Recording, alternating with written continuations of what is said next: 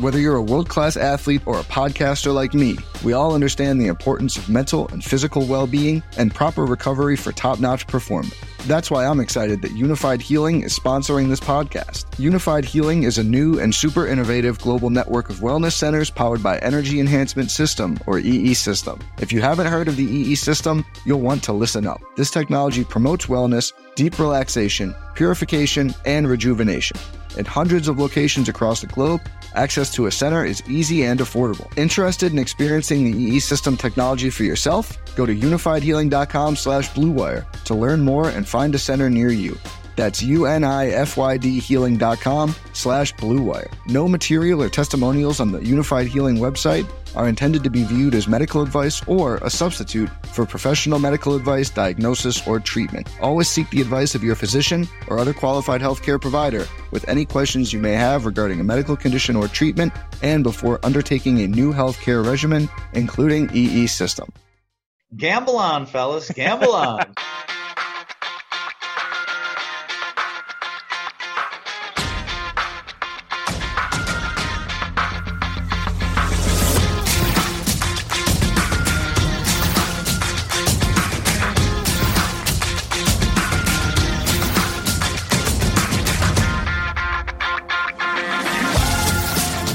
Welcome again to Gamble On, the weekly gambling podcast presented by USBets.com. I'm Eric Raskin, US Bets Managing Editor and Media Director, and I'm joined by our Senior Analyst, Pulitzer Prize finalist John Brennan.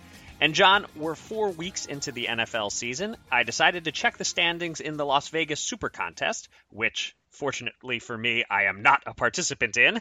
And there's an entry under the name ODBMG2 that is currently leading the way with a ridiculous 18-2 record, a 900 winning percentage, 2 5-0 weeks, and 2 4-1 weeks thus far.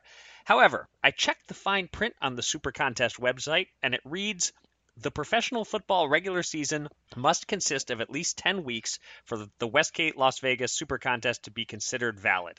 If the regular season is shortened to less than 10 weeks, the Westgate Las Vegas Super Contest will be canceled and all entry fees will be refunded. John, if you were ODBMG2, how hard would you be lobbying Roger Goodell and the NFL team owners to bubble up right about now? Oh man. I just wonder, was ODBMG1 taken? I wonder about that. Could be. But that aside, if I were him, I'd have flown first class into Nashville on Sunday night. I would then have a safely socially distancing meeting with my local private eyes that I hired to nail down exactly which Titans players and coaches would be placing LoJack devices on. Wait, is that still a thing, LoJack? I don't know. Yeah, I'm not sure. Yeah, I'm dating myself. At least you didn't go with the club. I think that's even older than LoJack. Okay, yeah. Anyway, I'm intervening if more than 2 Titans are gathered in the same place all week, whether I have to pull a fire alarm or wait. Dad was FDNY for almost 40 years, so that's not it. But no, still, I'd find a way to prevent them from getting together. And this would feel like the bad beat of all time if anyone builds a nice lead after 9 weeks and then it's ball game over. You know, not that they'd be guaranteed a top prize or anything, but it would be like the Montreal Expos 1994 all over again. Yeah, that's a good comparison there. And unfortunately, hiring the private eye to watch the Titans, you'd need another private eye now to keep an eye on the Patriots and maybe the Chiefs. It's getting a little scary. You know, we've been over my bubble plan to safely get the league through a season, which the NFL failed to heed. It's too soon to say if their bullheaded approach will ultimately succeed or will backfire. But yeah, could you imagine being in the driver's seat in a competition where first prize is $435,000 and you end up getting your buy-in back? I don't think we're headed there. I think the NFL will push a few games like MLB did, clamp down, maybe finish the season a couple of weeks late. I'd say it's about a 1 in 1,000 shot that we don't at least get 10 weeks of games in.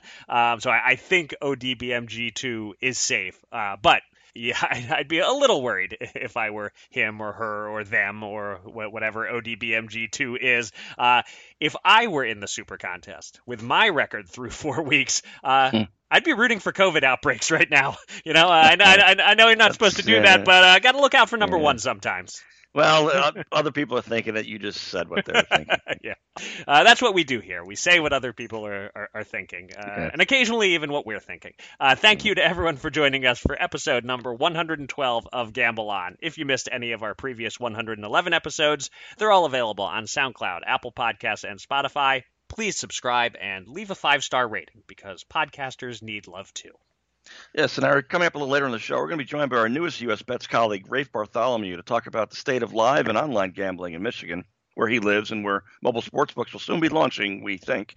Plus, we'll get his thoughts as an NBA writer on the Lakers Heat finals. But first, it's been I would say, a pretty busy week in the world of gambling. So let's get to it. Here's your Gamble On News of the Week, an inside look at the biggest stories in the world of gambling.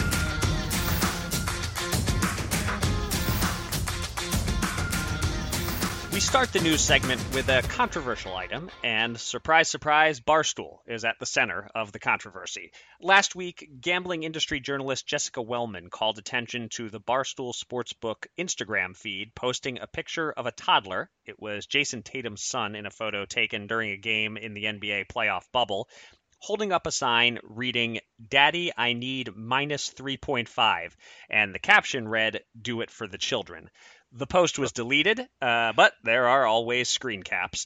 Right around the same time, the Oregon Council on Problem Gambling drew attention to a piece of content from gaming media company The Action Network, a video called Gambling with Children, the title meant as a spoof on Married with Children, and it showed a woman talking about betting sports while hanging in the kitchen with her 2 kids. Penn Bets' Brian Pempis reached out to the Pennsylvania Gaming Control Board about the Barstool post, and they basically said no comment, but they did direct Brian to language in their regulations about gambling advertising that the featuring of children would appear to violate. Penn National Gaming, the operator that is partnered with Barstool, did provide Brian with a statement, as Eric Shippers said, quote, "The Barstool Sportsbook Instagram profile posted an image it erroneously believed was a screenshot of a television broadcast of a Miami Heat-Boston Celtics playoff basketball game. This post was quickly discovered by Penn National's self-enforcement process and was promptly deleted. Involving minors in gaming content violates Penn National's responsible gaming policies. Penn National takes responsible gaming seriously and regrets this isolated error in violation of its responsible gaming policies, but are pleased it was swiftly removed," end quote. This didn't snowball into what you'd call a major incident, but one suspects this is the first of many PR fires Penn National will have to put out while working with Barstool. We probably shouldn't get too opinionated about the Action Network since they are in some ways a competitor of ours, but what's your reaction to the Barstool situation, John? Well, as you know, Eric, I'm not necessarily a nanny state person, and I don't want to get the vapors here and pass out on this. But, all that said, involving children, even just a photo of them, supposed to be amusing, I guess, or whatever, it just crosses the line regarding any adult activity, and gambling is included there. I mean, I think it will be interesting to see if any of the many states where Penn National operates, or at least Pennsylvania, where Barstool is a BFF of Penn National already, they have regulators who have a zero tolerance policy on this sort of thing, and if they're going to do anything about it. I think a decent-sized fine here by Pennsylvania, at least, seems appropriate. Kind of a shot across the bow for possible worse offenses ahead, because they know as well as we do that worse offenses may still be ahead. Yeah, that's what I would be concerned with. I mean, the Penn National Barstool relationship is so interesting here. Penn National is the responsible adult parent. Barstool is the mischievous teenager, and you get the sense Penn National is not done apologizing for Barstool's behavior. But they knew who they were getting in bed with, and I truly have no idea whether they actually would want Barstool to behave better or whether they like the minor controversies and want them to continue. The whole notion of no press is bad press. This is getting Barstool's name in headlines. As long as they don't go so far as to risk losing their license, starting little fires could be perceived as good. That might be the attitude at Penn National. I'm not saying it is. It might be. But, all that said, this is an obvious, flagrant offense. You shouldn't need anyone to tell you that gambling content involving minors is against the rules. I come back to one of my favorite George Costanza lines when his boss calls him out for having sex with the cleaning lady, and George says, "Was that wrong? Should I not have done that? Got to plead ignorance on this one. Had I known that sort of thing was frowned upon," yada, yada. Like George, if the person operating Barstool's Instagram tries to play that card here, plead ignorant, yeah, nobody's fallen for it. And on top of that, the bit here wasn't cute or funny. If you're going to be edgy and get in trouble, at least make it a good bit worth getting in trouble over. This wasn't that.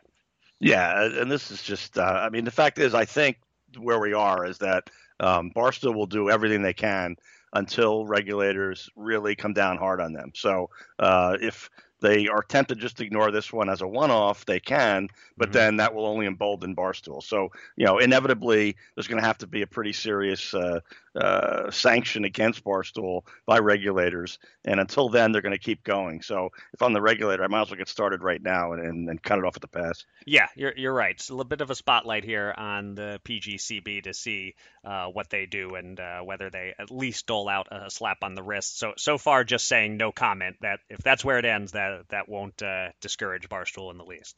Not at all.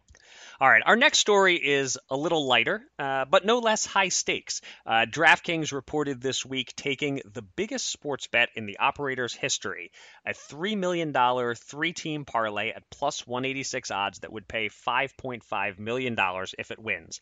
The bettor took the Packers to win the NFC North at minus 360, Georgia to win the SEC East at minus 110, and Alabama to win the SEC West at minus 670. So parlaying three favorites, but one of them is barely a favorite. Our friend and two-time Gamble On guest, Captain Jack Andrews, got a lot of attention for a Twitter thread analyzing the bet, and according to his calculations, the true odds of all three bets winning are 19.93%, meaning fair odds should be plus 402, not the plus 186 the bettor is getting, meaning the house edge is 43%, and the expected value of the wager is approximately negative $1.3 million. As Captain Jack said in response to someone following up on his tweets, winning is hard. Don't make it harder on yourself by playing into higher house edges. John, I know it doesn't take much arm twisting to get you to speak out against a parlay bet, but how crazy is this one to you, and how frustrated should serious bettors be that a presumably non-sharp bettor can get $3 million down on a bet like this, while a pro would never get approved for a sharp wager at those stakes? Well, true confession, since you called me out, I actually took the a parlay in the Yankees game last night. I took the Rays in the over, so kind of coasted to that one. Okay. There's only two teams, and right. I won in the very high single digits on that one. So well done. So, this is pretty good. I took a shot and it worked out. But no, I realize this likely is just someone with FU money trying to have some fun. I mean, I gotta think that. But I was glad Captain Jack called out the stupidity of particularly this sort of parlay. Not that parlays don't tend to be bad news for bettors anyway, but this one was insane. But for our perhaps vast legion of millionaire subscribers out there, if these sportsbooks even ever accept a six-figure bet that you want to take, think about why. Because they don't let the pros do it, okay? When I was in my 20s, I had a pal who was always bragging about how his favorite casino was offering so many free room nights. Even at that young age, I had the sense to tell him, dude, you ever think about why they were so eager to get you to visit? I mean, get on the other end of the side here. And a tangent alert here, but in my earlier 20s, I went on a vacation with a different bro pal to South Florida. And he insisted we visit a local gentleman's club of some renown. That's never much my style. Again, empathy and put yourself in the other person's shoes kind of thing, it knocks the romance right out of that. And I don't know why anybody has any romance with a strip club. But at any rate, here we go. And he orders a hamburger. And this is midweek, mid-afternoon. The place is nearly empty. Basically, the lions outnumber the zebras is what I'm saying. And we're the zebras. Okay. So I told him, look, I didn't notice exactly how you ordered it, but if you order it rare, it won't come out for 45 minutes. And if well done, it's going to take over an hour, clearly. So anyway, back to the topic. Look, the books are a business, and so are they. So for every big news story you see on that big, parlay win, $1 million, whatever, the books make it all back and then some on the bets of that level. They're eager to take those bets from suckers. So, at least if you know all this and you can still afford it and you still want to bet anyway, who am I to stop you? But at least know the deal. Yeah. I'm sad to report that I have no ordering food in a strip club stories to add to the pile there. But looking at this, the real story here, and you basically said the same thing here, is the fact that the sports book would only take a record-setting size bet if the customer was making a bad bet, at least in the long run. That's the real story here. The individual bet might win, but the expected value favors the house. And if the bet does win, the house, A, can afford the hit, B, will get good PR out of a bettor winning $5.5 million, and C, can expect the bettor to make more bad bets and eventually give some or all of it back. It's basically a win-win, but it has to be frustrating for sharps who, could find a similar parlay and either because of who they are or because the house edge is smaller would have their bets capped at something like $300 instead of $3 million.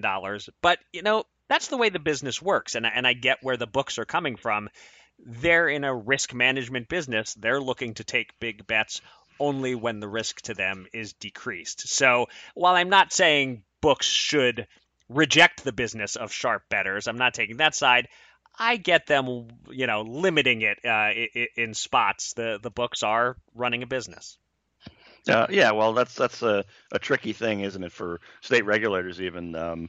And this goes back to card counting and blackjack too. I mean, for the most part, there's so few people that can actually beat the house that I'm tempted to say, hey, anything goes. Don't turn any bets down. But I understand that if they can do it from a business standpoint, they're going to try and keep out people who beat them. So it is what it is. Yeah. Again, my personal stance is don't prevent anybody from betting, period. But the limiting of the bet size, it's unfortunate for the sharp bettors, but I can't totally fault the books for doing that.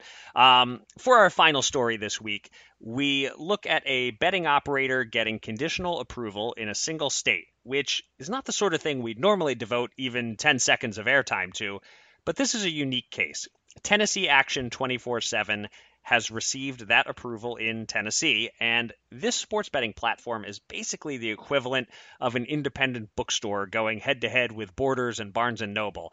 The Tennessee Education Lottery has granted approval to DraftKings, FanDuel, BetMGM, and Little Tennessee Action 24/7, which is run by a woman from Nashville, Tina Hodges, and they're taking a grassroots approach, organizing events at bars, trying to market the old-fashioned way. They're not trying to go national. They're operating in Tennessee and Tennessee only. We haven't seen anyone else in any other state try this, taking the local small business approach to sports betting. John, what do you make of it? Can Tennessee Action 24/7 succeed? And can they possibly compete with the sort of money that DraftKings and FanDuel throw around? Well, this really reminds me, probably over a year ago, I was covering a Washington, D.C. sports betting hearing over the phone, and it must have lasted, 10 hours, and just one bloviator after another. It was pretty dreadful. But at one point, there's a local fellow who gives an impassioned presentation along these lines. I'm a local company, jobs will all go to locals, it's a minority-owned business in a very diverse community. I mean, it all sounded very plausible to me. Why not, give him a fair shot. But how can I say this gently? There were other political motives afoot, as we had later learned. And now we have a new lottery game, ineffectively masquerading there as sports betting. Yep. Looking on the bright side, kudos for Tennessee for at least allowing for such a company to get a chance at the big stage. I mean, if they fail, that's the free market talking, and so be it. But at least they get a seat at the table. Yeah. And I asked about, whether they can compete with the big boys, and I would guess that Tennessee Action 24/7's business plan isn't reliant upon them really competing with the big boys. They just need to be profitable on their own smaller scale. And I think they can sit back and let DraftKings and FanDuel and the like spend big money to bring awareness to sports betting in Tennessee, and then just hope to capture some runoff dollars from people who will want accounts with several sports books. I don't know if the grassroots approach, like the personal touch, does that appeal to online sports bettors? I don't know. Seems unlikely to me, but at the same time, if a book like this opened up in Pennsylvania, if they have good lines and, in some cases will be a half point different from the other books on certain games and give me another option on some games or markets, then sign me up. An additional sports book operating, as long as they don't have exactly the same lines and prices as all the others.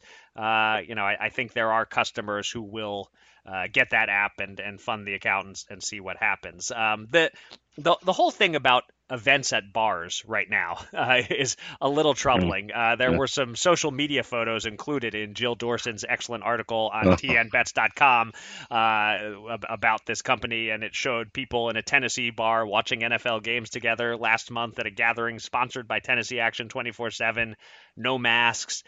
I'm not down with that. I would like to see the in-person event-based marketing paused until after COVID. We don't need sports betting fueling super spreader events, I'd say. Yeah, and ironically, we were both in Nashville for the Super Bowl this year in February. Seems like a long time ago. But it sure does. Also, I wanted to add that your intro reminds me of just how adorable Meg Ryan was in the 1990s film You've Got Mail movie, Tom Hanks. Yes, that is basically the plot. Small, tiny bookstore versus the big chains, right? Yeah.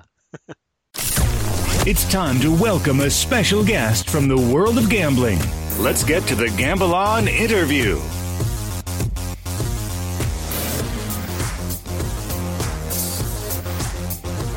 Whenever US Bets hires a new writer, we give them a few weeks, maybe a few months to get acclimated, but before long, we force them, against their will, to make an appearance on Gamble On, and now it is Rafe Bartholomew's turn in the barrel.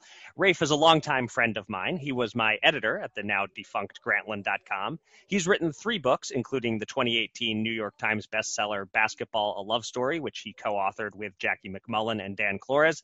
And he is now an analyst for our family of websites, primarily writing for mibets.com, focusing on the state Rafe lives in, Michigan. So we bring him on now to talk about the gambling industry in Michigan and more. Rafe, welcome to Gamble On. In the words of another gambling world celebrity, gamble on, fellas, gamble on. There you go. You're trying to capture the bite and get your own sound clip out of this, but I don't know that you can compete with Phil Hellmuth. But we appreciate the effort. That's what I'm here for. So we brought you aboard at a tough time for on the ground reporting, but you have been to several casinos in Michigan. Are you seeing a big difference in the safety precautions, the number of patrons, or the vibe between the Detroit casinos that opened later and the tribal casinos that didn't have to wait for the governor's go-ahead? And also, what do you make of the criticism of Governor Whitmer's handling of reopening casinos? Right. So I will be perfectly honest with you guys and our audience that when I took the job, probably the thing that scared me most, and there was a few things also, just kind of diving into a new subject matter at first for me, learning a new beat, all the sort of standard professional things. But really one thing that was on my mind was having to go visit casinos during the middle of a pandemic, which I know that both of you have done and most of our staff has done. And it's a normal thing, but at the time it sounded pretty risky to me. And across the board in Michigan, I have been pleased, and it gives me confidence to see that whether it's been the tribal casinos that I visited, the first one I've been to was Firekeepers right outside of Battle Creek, Michigan, or the ones in Detroit that opened a few months later at the beginning of August. The safety precautions have been almost uniform, good temperature checks, good mask enforcement across the board.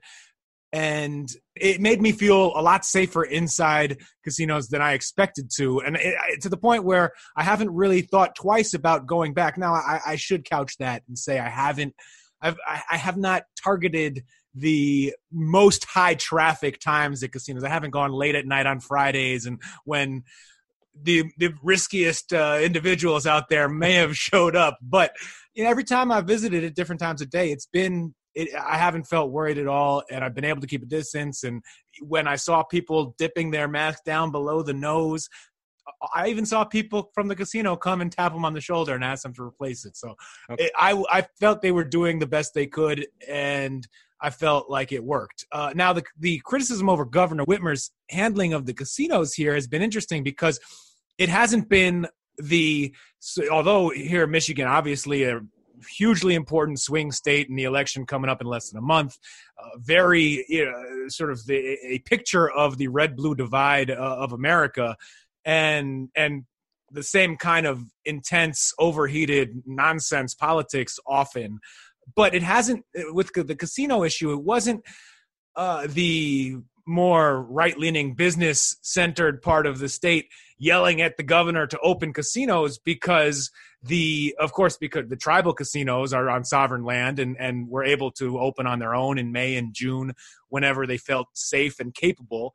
And the Detroit casinos opened before a lot of other businesses that had people wondering, well, how come a casino in Detroit gets to open and not my mom and pop movie theater up in, or even the larger chain movie theaters or indoor dining or other things that you could point to a casino and say, well, you've got people gambling and playing slots and doing all kinds of dirty casino things, and I can't go to a nice family dinner at the Texas Roadhouse. And so I think in that sense, I got the feeling that the casinos were used almost as a wedge, as a way to lean on the governor to open more things and maybe accelerate that pace. And I think it was, for better or worse, a fairly successful effort on those parts of the state. And also now, just this last weekend, the Michigan Supreme Court struck down with the law that Governor Whitmer has been using to maintain her emergency powers throughout the pandemic, which means that in a couple of weeks, all bets may be off and we will have to see how things change. I don't expect in the casinos here in Detroit, which are in Wayne County, the most democratic part of the state, they're going to stay the same. It's still going to feel the same in there. So far, what I've seen at the tribal casinos elsewhere in the state, I was looking at Gun Lake earlier today, which is between Kalamazoo and Grand Rapids in western Michigan. So far, they're saying they're keeping all of their safety precautions in place. I think the casinos, which have done fairly well, as I think we've seen across the country, under the circumstances, under limited capacity and all those kind of restrictions, I think they don't want to rock the boat, but we will see. Right. And you're proving a quick study on how to be a gambling journalist by dropping phrases like all bets are off into casual conversation. Well done. Yeah. By the way, Rafe, I've been to 16 casinos and racetracks in the last 4 months in the New York City area, and I'm still standing, so I have no fear. But I want to get to mobile sports betting.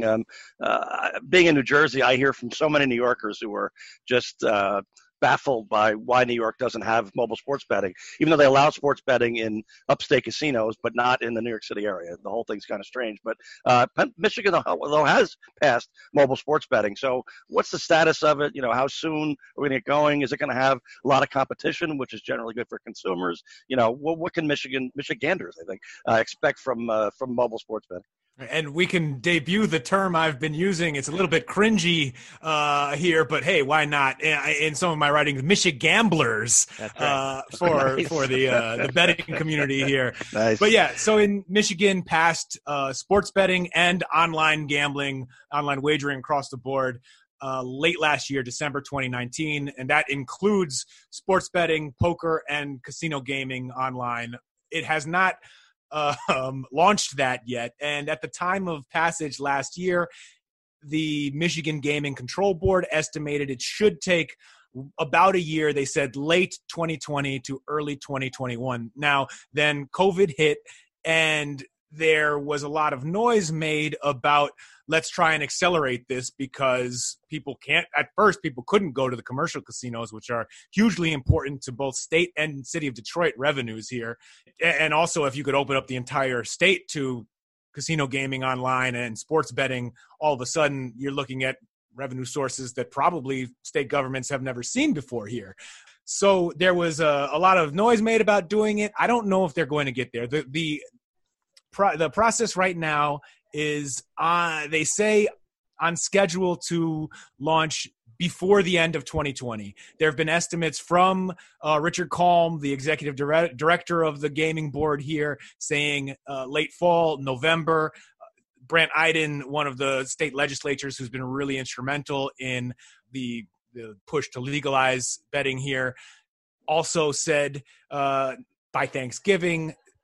It remains to be seen. Some of the potential snags that this process could hit. Well, just last week, and this will sound familiar to listeners on a national scale, we had a state representative test positive for COVID, and the Michigan State House, because it is perhaps maybe I shouldn't say because, but it seems because it is Republican controlled, is the largest employer, they say, in the entire state that does not have a mask mandate, because the rule, they've set the rules and they're not requiring masks. So the contact tracing efforts around that, they're expecting that to slow down some of the legislative review processes in the rulemaking that needs to be completed before the Michigan Gaming Control Board can start issuing licenses to the DraftKings of the world and the local tribal casinos and the Detroit commercial casinos as well.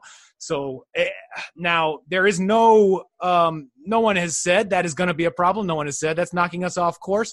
But between that and politicians also being probably a little bit focused on the upcoming election in less than a month, some of those routine legislative actions that they say might sail through, it might be hard to just get people into the room in order to get it done, in order to do those routine votes. I hope that's not the case. No one has said that's the case, but you put two and two together, that might be coming down the line. And the good news is, whether Michigan launches online gambling before the end of 2020 or shortly thereafter, it will be open to a big number of players and operators. And you'll already, between March and now, MIBets has reported on more than a dozen partnerships between the tribal casinos and the Detroit casinos and all of the online, not all, but many of all of the big name online sports books, the DraftKings, the FanDuels, BetRivers. Parks just opened its sports book at the Gun Lake Casino. Bet America with Churchill Downs. There's more than a dozen. So once those get licensed and running, which may not be immediate, but it's coming. It will be a good market for Michigan gamblers. All right. And so now a question for a transplanted Michigander and perhaps Michigambler. I know you're not a native of Michigan and have no particular attachment to the Detroit teams, but you've been following and writing about the Lions this season. They've stumbled to a 1-3 start as they come into their bye week, but they do have two very winnable games against Jacksonville and Atlanta the next 2 weeks after that, so they could soon be 3-3. What kind of odds would you need, Rafe, to consider putting a few bucks on the Lions to make the playoffs right now? And does Detroit sports betting seem to be suffering from the fact that it launched with none of the local pro teams being contenders? Well, stumbled, Eric, I don't know. 1-3, the Lions had lost 11 straight games going back to last year and were winless for exactly 11 months before they beat the Cardinals in week 3 of this NFL season. So 1-3 doesn't sound that terrible. However, here in Detroit, listening to the local radio, consuming the local Lions content, people are so pessimistic about the team. I got sucked in a little bit by the national media before the season thinking, hey, Matt Stafford, he's got a hell of an arm. Maybe they'll set him loose. This could be a great year. They turn it around. And then almost immediately, the Detroit reality kicked in. At this point, what would it take for me to bet on them to make the playoffs? Oh my goodness.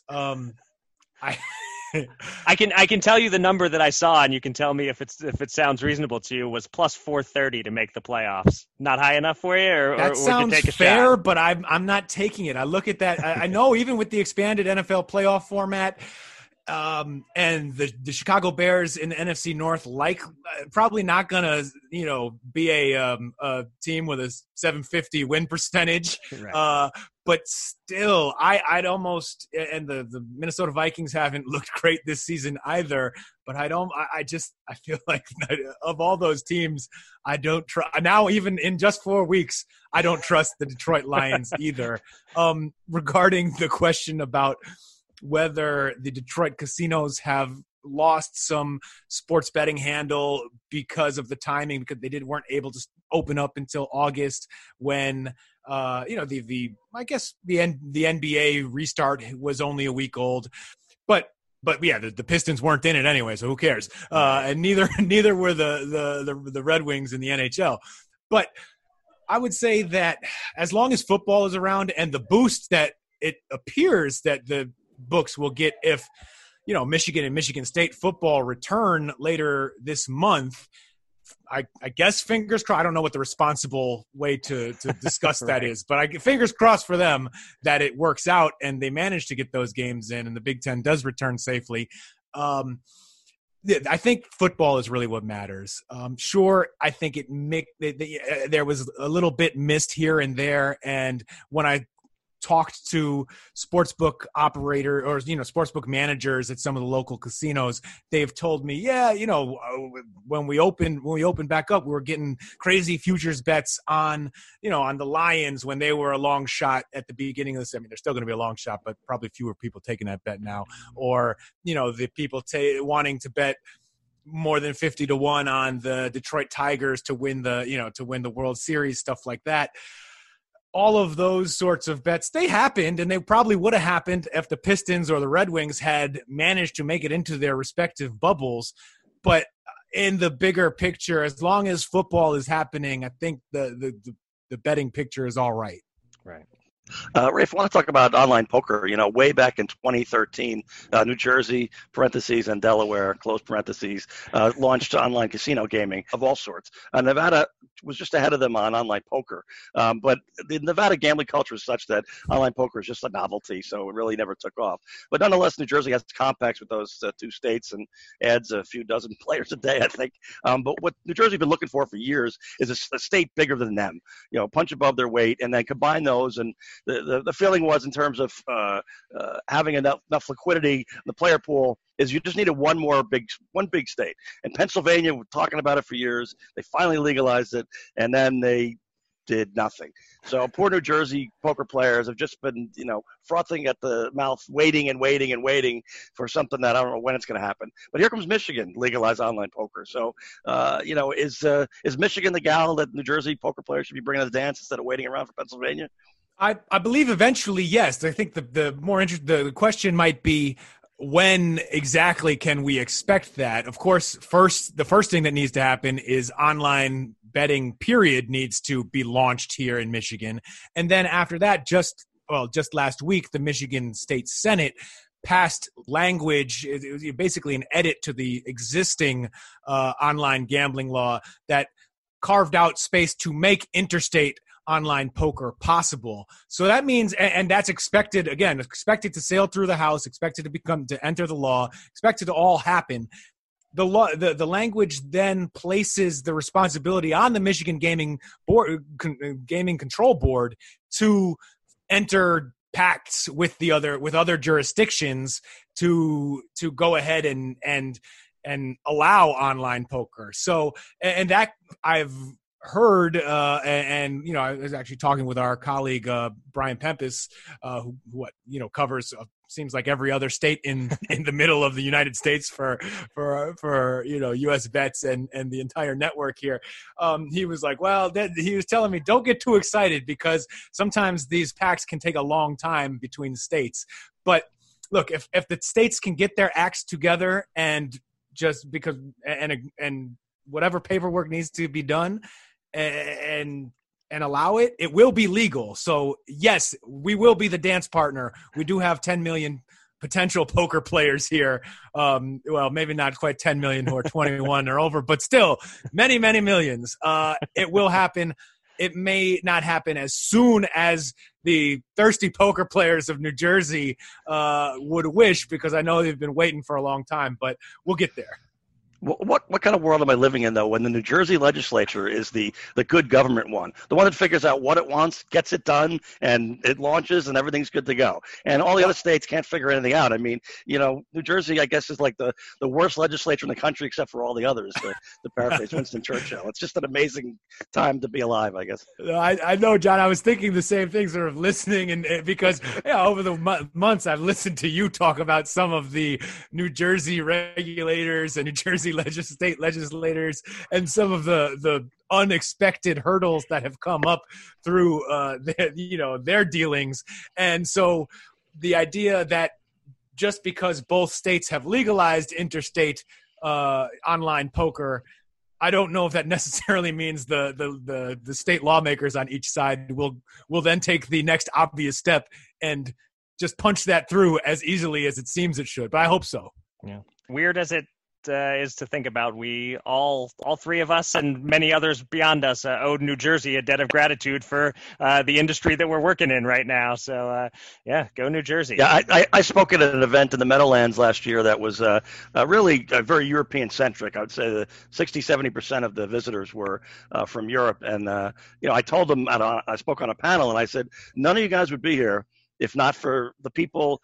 The voters of New Jersey who passed the referendum back in 2011. So, your taxi driver, the valet, the cafeteria worker, somebody who's cleaning up the restroom, whatever it is, they're part of the group that's going to make all of you guys rich. So, when you look around, tip your waiters and bartenders, as they say. There you go.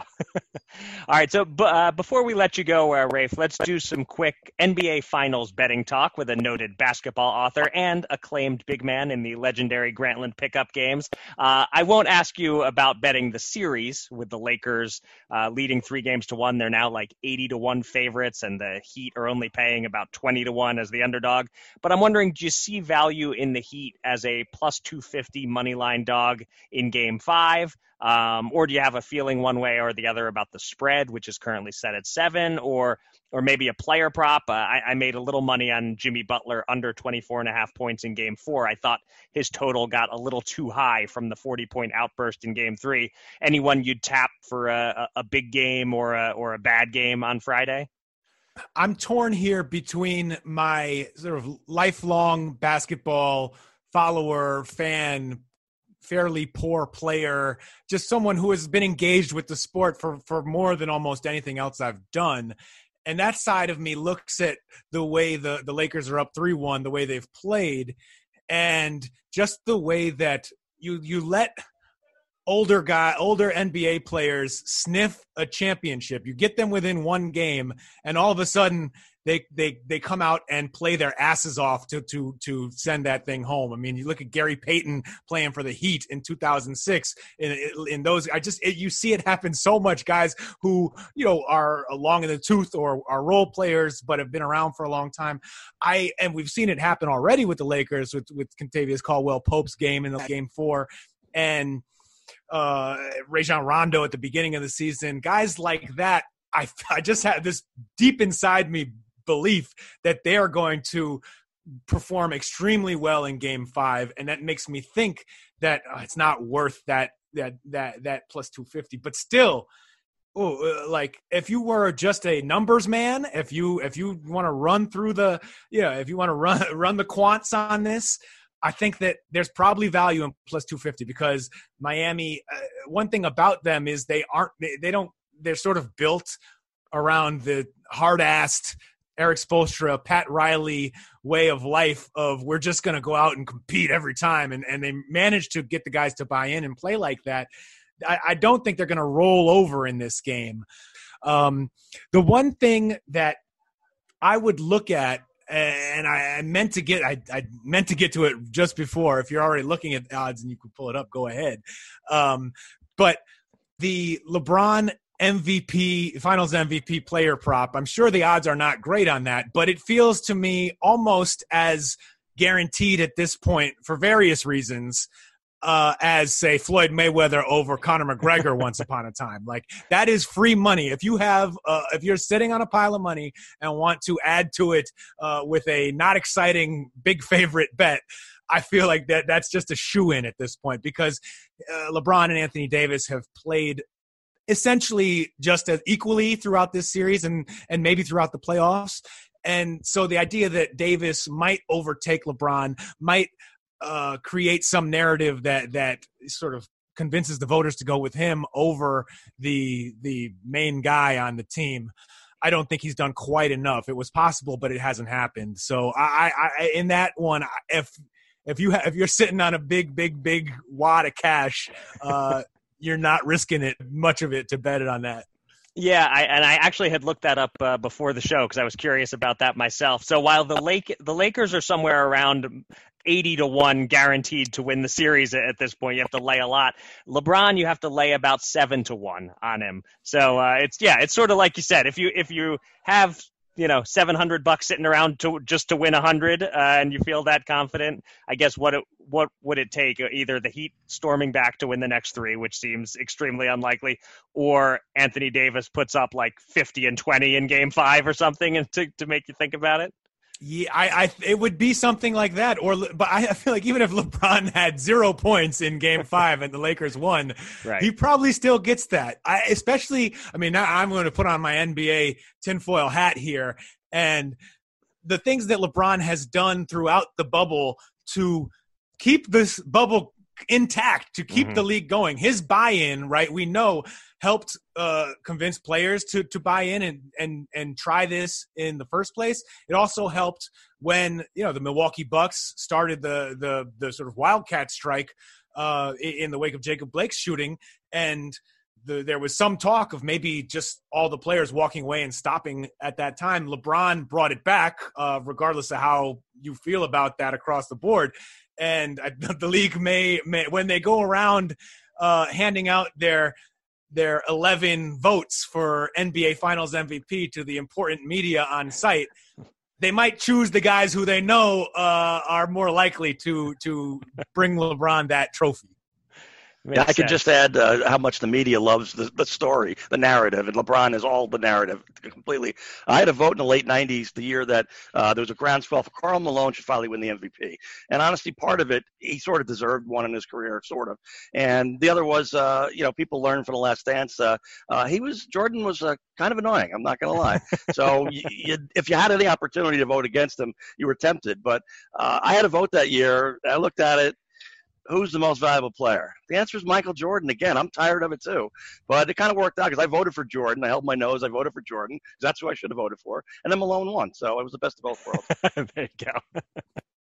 Wow, I didn't realize you were part of that historic vote that some people still complain about, but it's not your fault. There's one, though. I remember Akeem Olajuwon and David Robinson wound up 23-22 in the Defensive Player of the Year voting, and I voted for the wrong guy. I forget which one, but they played each other in the playoffs, and the loser of the award crushed the winner. And I picked the wrong horse in that one. Yeah, that was Olajuwon in 95 over. Yeah, just David Robinson. Yeah, it was rough. All right, good little NBA talk diversion there. But Rafe, you made it through your Gamble On maiden voyage, the first of many appearances, hopefully. So thanks so much for coming on the podcast. Thank you both very much. Two men. $10,000. Will they run it up or blow it all?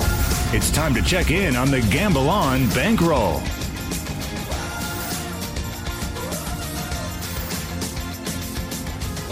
We'll get to the Fast Five shortly, but first let's update our shared bankroll, and it's a relatively quick update. No results on futures bets, just 3 results from last week to report. John split his 2 bets, so we just lost $10 on the VIG. He won $100 on the Lakers covering the 8-point spread in Game 2, caught that spread at the right time before it went up. And he lost $110 on Virginia Tech, favored by 10.5 against Duke. The Hokies won, but only by 7 points. Meanwhile, I had a 3-team 10-point tease. I got the Chargers up to plus 17, which won comfortably. The Ravens down to -3, which won comfortably. And the Rams down to -2.5 against the Giants, which was a bit of a sweat, but LA pulled it out. So we risked $157 and won $100 there.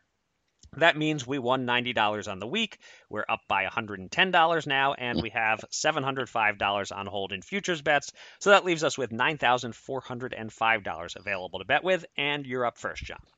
Well, I'll go back to college football where I had that miracle 27-point win on -26 versus Georgia with a backdoor field goal 2 weeks ago. And then last week I lost to -10.5 on a 10-point win by Virginia Tech. Wait until Duke kicked a meaningless field goal, or was it, on the final play of that game to make some boosters happy. But I was a loser anyway, so it didn't bother me. Anyway, in that spirit, I like Florida -6.5 at Texas A&M, 110 to win 100. Gators quarterback Kyle Trask is a real deal, but somehow there's still a few doubters out there. Double-digit win, I think, for the Gators. All right. So I wrote an article for US Bets on Wednesday spotlighting the NFL MVP race, and my conclusion was that it's almost certain to be one of the top 3 candidates right now. The chances of Russell Wilson, Patrick Mahomes, and Aaron Rodgers all falling off badly or getting injured are just not strong enough to make one of the longer shots viable. So I'm looking at those three. Wilson is the favorite right now. Best price is plus 200. Mahomes' best price is plus 350. And some books have Rodgers shorter than Mahomes, but one that doesn't is Fox Bet, which has Rodgers all the way up at plus 550. I think that's phenomenal value, the best value on the board. His stats are better than Mahomes's so far, and just a tick worse than Wilson's. He's doing it with his best receiver out the last couple of weeks. And he has a great narrative as a 37-year-old living legend having a resurgence and maybe his best season yet. Green Bay plays in an otherwise weak division. They're 4-0 now. They have a great shot at finishing the regular season with the best record. And if that happens, Aaron Rodgers is almost certainly the MVP. It's still an underdog bet at plus 550 odds. It's more likely to lose than to win. So I don't want to risk too much. Let's go $40 to win $220 on this. Well, you almost had me tempted to say I'm matching that, but I won't do that. But it's Okay. tempting. You're very persuasive. I'll go on the PGA Tour bandwagon again. It's the first of back-to-back Las Vegas events, actually. This is the lesser one, but it has U.S. Open Bryson DeChambeau and friends in it, so it's a good enough field. Shriners Hospital event is called. Field 144. So I'll not get greedy here. When I can get my man Colin Morikawa at even money 100. To win 100, to place in the top 20 in a very top-heavy field, really. You go 10 or 12 deep, and it's impressive, and then a lot of no-names. So let's just rebuild the bankroll first before I get too frisky. Okay, I like it. And Colin Morikawa is not just your man, he's my man, too. He won me some money this summer on whatever that tournament was that he won that I've already forgotten. PGA, I hope. All right, so for our fourth bet here this week, I can't remember if I've ever done a cross-sport parlay on the pod, but here goes with one. There's a good boxing match this Friday on ESPN, Emmanuel Navarrete versus Ruben Villa. It's competitive, but I make Navarrete a clear favorite, and I was surprised to find him as low as minus 225. I would have thought he'd be at least minus 300. So I want to bet that, but I want to make it even less expensive. So Rafe was talking with us about LeBron as a near lock for NBA Finals MVP. I agree with that take. But I suspect, John, you might not be crazy about me risking $800 of our bankroll, almost 10% of the roll, to win $100. So instead, I'm thinking I'll work it into a parlay. I know I told Rafe that LeBron, I'd seen him as low as minus 700, but I'm not seeing that now, at least not at any of the sites that have Navarrete priced well. The best I can find now is minus 800 at one of those sites. So we'll go with that, combine it in a parlay. It comes out to minus 161. So instead of risking $225 on Navarrete to win 100, we only have to risk $161 to win 100 as long as LeBron does win MVP of the finals. Sounds good. All right, we wrap things up with the Fast Five, even though it would probably be in the best interest of my professional reputation if we skip this segment for the rest of the season. John and I split our two head-to-heads last week. I won with Bengals over Jags. John won with Colts over Bears. And I went 0-3 outside those picks for a lousy 1-4 week, while John's results were almost as bad as mine. He got a push on his Buccaneers pick to go 1-3-1. So through 4 weeks, John is just above 500 at 10-9-1, while I am slipping significantly behind at 7-13. And we have the minefield of potential COVID postponements to worry about this week, but we'll soldier on with our picks and maybe risk some voided selections. And I'm up first. It's time to try something a little different. When you're 7-13, you got to consider changing your approach. So I decided this week to look for games where, according to the footballoutsiders.com total DVOA stat, which I've long found useful, games where there's an advantage to be had. So here are 5 games where the DVOA suggests the odds are off, and I find myself agreeing to some degree. And we start with tonight's game. Tampa Bay is number 1 in DVOA. Somewhat surprising to see that, but they are, and the Bears are way down at number 22. Chicago let me down last week, which is my fault for picking them, but now I'll get my revenge on them by picking against them. I assume Brady is motivated to beat Nick Foles, the quarterback who, of course, proved his clear superiority over Brady in Super Bowl 52. The Bucs are favored by 3.5 on the road. I'll take him to cover, and I'll hope that Mike Evans plays. He's questionable as of Thursday morning, so fingers crossed there, but I'll take the Bucs. Next up, the Panthers are a 1.5-point underdog at Atlanta, but they're the better team according to Football Outsiders, and according to my eyes. DVOA has them number 19 and the Falcons number 27. Atlanta hasn't fired Dan Quinn yet, so I don't see them turning this around. Mike Davis is filling in just fine for McCaffrey. Teddy Bridgewater is too solid for the Panthers to be the tank team some thought they would be. Give me Carolina plus 1.5. Now, I just noted that Atlanta won't reverse its fortunes without firing its coach, but I'm also about to bet that the Texans won't reverse their fortunes immediately after they did fire their coach. The Jaguars are getting 6 points in Houston. DVOA says the Jags are the better team, number 15 versus number 21. 6 points is also enough for a backdoor cover to bail me out if needed, so I'm taking Jacksonville plus 6. Next up, it's emotional hedge time. The numbers and all logic say my Eagles should not be able to stay within 7 points of the Steelers in Pittsburgh. The Steelers are number 7 in DVOA. The Eagles are all the way down at number 30. The Steelers are extremely well rested. The Eagles are terribly banged up. It's possible they'll get Deshaun Jackson or Alshon Jeffrey back, but Jeffrey is washed anyway, and Jackson can't get through a game without re-injuring something. You know, it's one thing for Carson Wentz to find a way against a San Francisco team that is just as injury-plagued as the Eagles. I doubt he'll do it against the Steelers. Give me Pittsburgh -7, and I win either way, unless the Steelers win by 1 to 6 points. Then I lose both ways. Lastly, I don't feel great in my gut about this game, but the numbers say the Colts, number 4 in DVOA, should be more than a 1.5 point favorite against the Browns, who are number 12 in DVOA. I'm a little worried the Browns are finding themselves, but then again, their 3-game winning streak is against Cincy, Washington, and Dallas. Phillip Rivers is going to have a crap the bed game soon, I think. I'm hoping this isn't it. I'll take Indy -1.5. Okay, so we've got one match and one head-to-head here, okay, as it turns out. My first pick was going to be the Buccaneers, but road team on a Thursday I don't like, although the coaching edge tempted me anyway. But there's too many injuries on the Buccaneer injury list there. That's why I stayed away. So instead, I did go Steelers also with you, -7 versus the Eagles. I give props to the Eagles for rallying past that 49ers practice squad to claim the lead in the NFC least. But, they're still banged up. And Mike Tomlin got an unexpected bye, more time to prepare for this game. So I think you can be confident in that one. Also, Bengals +13 versus the Ravens. The Bengals of Joe Burrow, they've got spunk, and I hate spunk in the sense that I have a future bet on the Bengals under 5.5 wins on our board, but they're not terrible. They can cover this number, even if it takes a backdoor turn, which it could do. Then I have Texans -6 versus Jaguars. Opposite of your point there. Dead cat bounce play on the Texans, really. Their players are relieved of their annoying head coach and their awful GM in the same body. That's a sweet exacta there.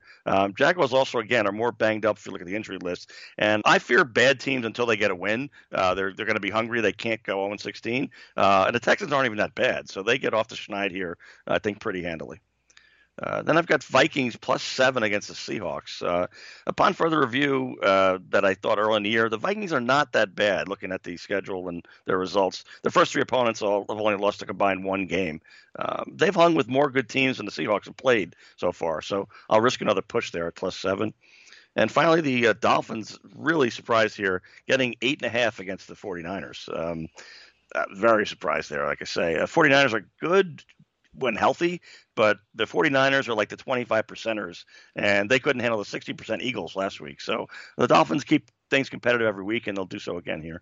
So a few comments on some of those picks. I thought about Miami, and I'm just not sure if Garoppolo is going to play, and decided to stay away from it. If he doesn't play, you're getting a great number there. DVOA agrees with you on Minnesota, and I thought about making that pick. It suggests that they're not that far behind Seattle. But we do have to address one situation here. Is you said Cincinnati +13. This Super Contest has them +12.5. I just want to make sure you're still going to take them, giving up a half point that you thought you had there. Yeah, that'll be a memorable beat when we talk about the game next week. Yeah, that would be something if you could have had a push and instead you lose. But okay, right. So the Cincinnati +12.5 is officially one of your picks. Sure. All right, that will do it for this episode of Gamble On. Thanks to everybody out there for listening, and thanks again to our guest, Rafe Bartholomew. You can find me on Twitter at Eric Raskin and John at Bergen Brennan, and follow US Bets at US_bets. Go to usbets.com for all the latest news and analysis from the world of gambling, and subscribe to this podcast on SoundCloud, Apple Podcasts, or Spotify. And with that, John, please take us out. Yeah, well, this week I really want to urge all of you to catch up with a new HBO documentary called Wild Card: The Downfall of a Radio Loudmouth. It premiered last night, Wednesday night, that is. The tale of a disgraced WFAN sports talk radio host, Craig Carton. I want to urge you because it would really bring home the gritty details of what compulsive gambling does to ruin people's lives. I want to do all that, but I can't. After watching it, it's way too much of a love letter to Carton. He even gets in a comparison of himself competitively at blackjack to Tiger Woods at golf and Michael Jordan in basketball. I mean, come on, I can't take it. Carton fans and Carton haters will get something out of it for sure, but this show won't resonate as much for those who hope that the program would serve as the perfect cautionary tale against compulsive gambling. I understand, he says right away, I'll answer any question except about my family. They're off limits. I understand they had nothing to do with the Ponzi scheme that landed him in jail for over a year. But at the same time, you don't get the full sense of what his foolishness and his crimes, frankly, did to him. And he gets in a lot of excuses, and he just got way too much rein from the producer and director, who I think got too close to the subject, as they say. So, and with that, I'll tell everybody to gamble on and do so responsibly, as always.